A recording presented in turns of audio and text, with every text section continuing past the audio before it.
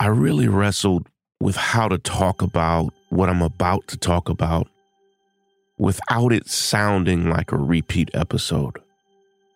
Because there was yet another mass shooting in America this weekend. I think we've crossed over 200 this year alone. And the shooter was some kind of neo-Nazi white supremacist and just slaughtered families and children. I have one of my best friends actually lives in Allen, and several of you who listen to the podcast and follow me tell me that you were actually at the mall where this shooting happened the day before, the day after, or you thought about going that day. And it's just despicable because it continues to happen over and over and over again. And I do have one major thought about what the United States could do but doesn't do to track and intervene in these matters. Let me unpack and explain it. I want to honor the families who lost their loved ones, their babies, their parents, just unimaginable pain. I'm going to talk about one thing that we could and should be pushing for, but aren't. This is Sean King, and you're listening to The Breakdown. The Breakdown. The Breakdown.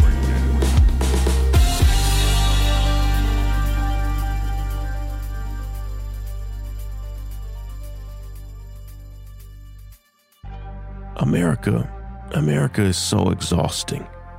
And I mean, on an average day in this country, on an average day, dozens and dozens of people are shot and killed.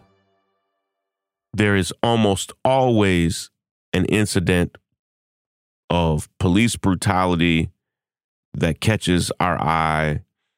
There's almost always a mass shooting. I mean, on any given day, we are confronting mass shootings, racism, police violence, deep poverty, homelessness, and this country and its elected officials genuinely don't have the appetite to change what needs to be changed.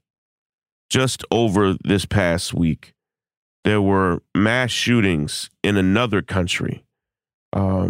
In Serbia, there were 2 shootings. And in Serbia, their president and their Congress said, listen, we're going to change everything. Every law, every policy. We're going to do everything we can to make sure what just happened doesn't happen again. And we've seen that all over the world. In England, in Ireland, in Australia, in New Zealand. But here, there is a bloodlust.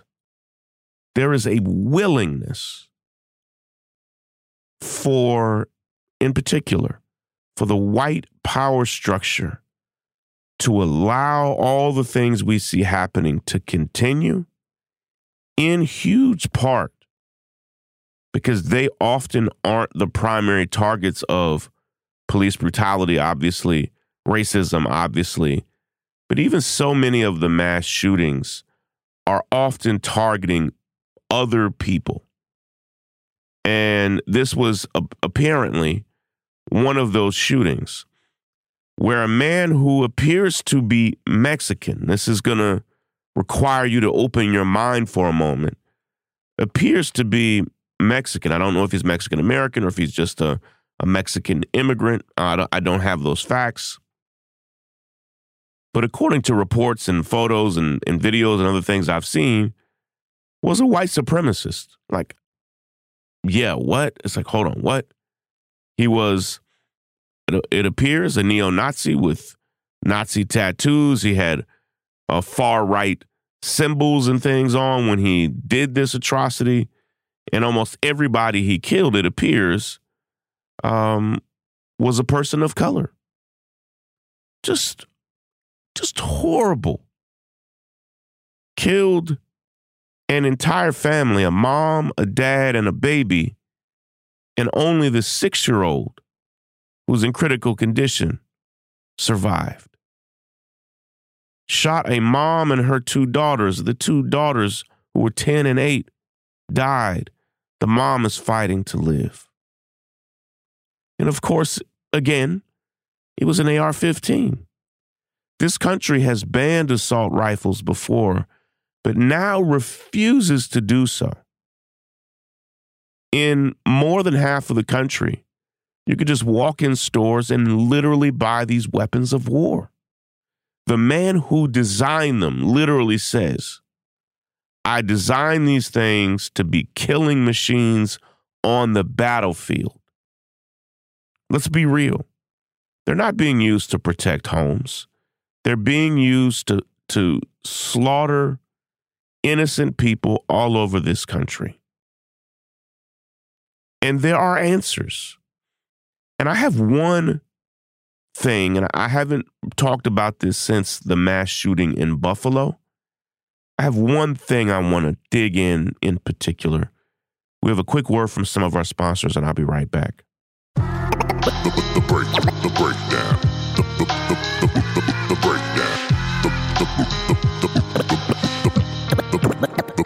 The breakdown. If all of the reports and intelligence that I've read are accurate, this mass shooter had been posting horribly racist neo-Nazi images for weeks and months, and had even been posting images of this mall and what it looked like. But because the United States still refuses to make tracking white supremacists and bigots and holding them responsible for violations of the law, because the United States continues to refuse to make this a top priority and I've said these 3 words before, in their budget, in their policies, and in their staffing. Where's your budget? Where are your policies and plans? And where are the staff that make tracking and holding white supremacists accountable a top priority? And after Buffalo, when we learned all of this stuff was happening just out in the open. I mean, this stuff is happening across social media, all over the place.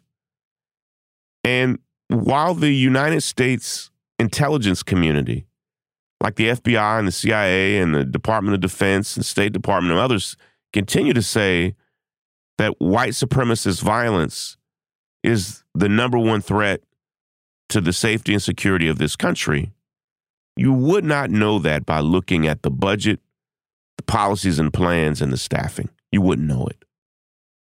And so this, like hundreds of other incidents, ended up going under the radar, and 8 people, including mothers, fathers, and children, lost their lives in the most brutal way imaginable because the United States refuses to make white supremacy a priority in the government. And I understand why. I'm no fool. White people aren't going to make white supremacy a big part of their policies, plans, and budgets. They're just not. Because they don't think of that as the nation's biggest priority. They don't. They think of Ukraine. They think of faraway countries around the world. But they don't think of domestic white supremacy as the threat to national security that it truly is. I don't know that most people in the government do. And I know they don't because the budget doesn't line up. The policies and plans don't line up. The staffing, it just doesn't line up. It's not a real priority in this country. And neither is gun violence. Neither are mass shootings. And all over the country, Something could be done about it. But people in elected office refuse. Some of them are bought and paid for. Some of them are such gun enthusiasts that they would literally rather have all of these shootings than lose access to weapons of war. I mean, there's so many common sense policies that even conservatives should be okay with, but they're not. Oh, man. Battling a cold here on my end, but feeling okay. You know, just frustrated with this world. But I love and appreciate you all, and thank you so much for your support. Take care, everybody. Break it down. The breakdown. I'm Tiffany Hawkins. I'm Alan Boomer. And we are the Momentum Advisors. Every single week, we talk about wealth management, personal finance, and entrepreneurship. We are financial advisors by day. We're entrepreneurs by night. We're building wealth for ourselves, and we want to make sure that you understand how to build wealth in your own family. Tune in for shows like Is Your Money Racist? Retirement Savings, Investment 101. We literally run the gamut on all the things that you need to know about financial wealth, creating a legacy for your family, and really just wealth creation as a whole. What we find is that these conversations are happening, but they're not happening as much as they need to in diverse communities. And so we're bringing a new voice, a new amount of energy, and we want you to tune in. So we bring the tips, we bring the strategy, and we always bring the good news. So make sure you tune in every week to the Momentum Advisors. There's something for everyone.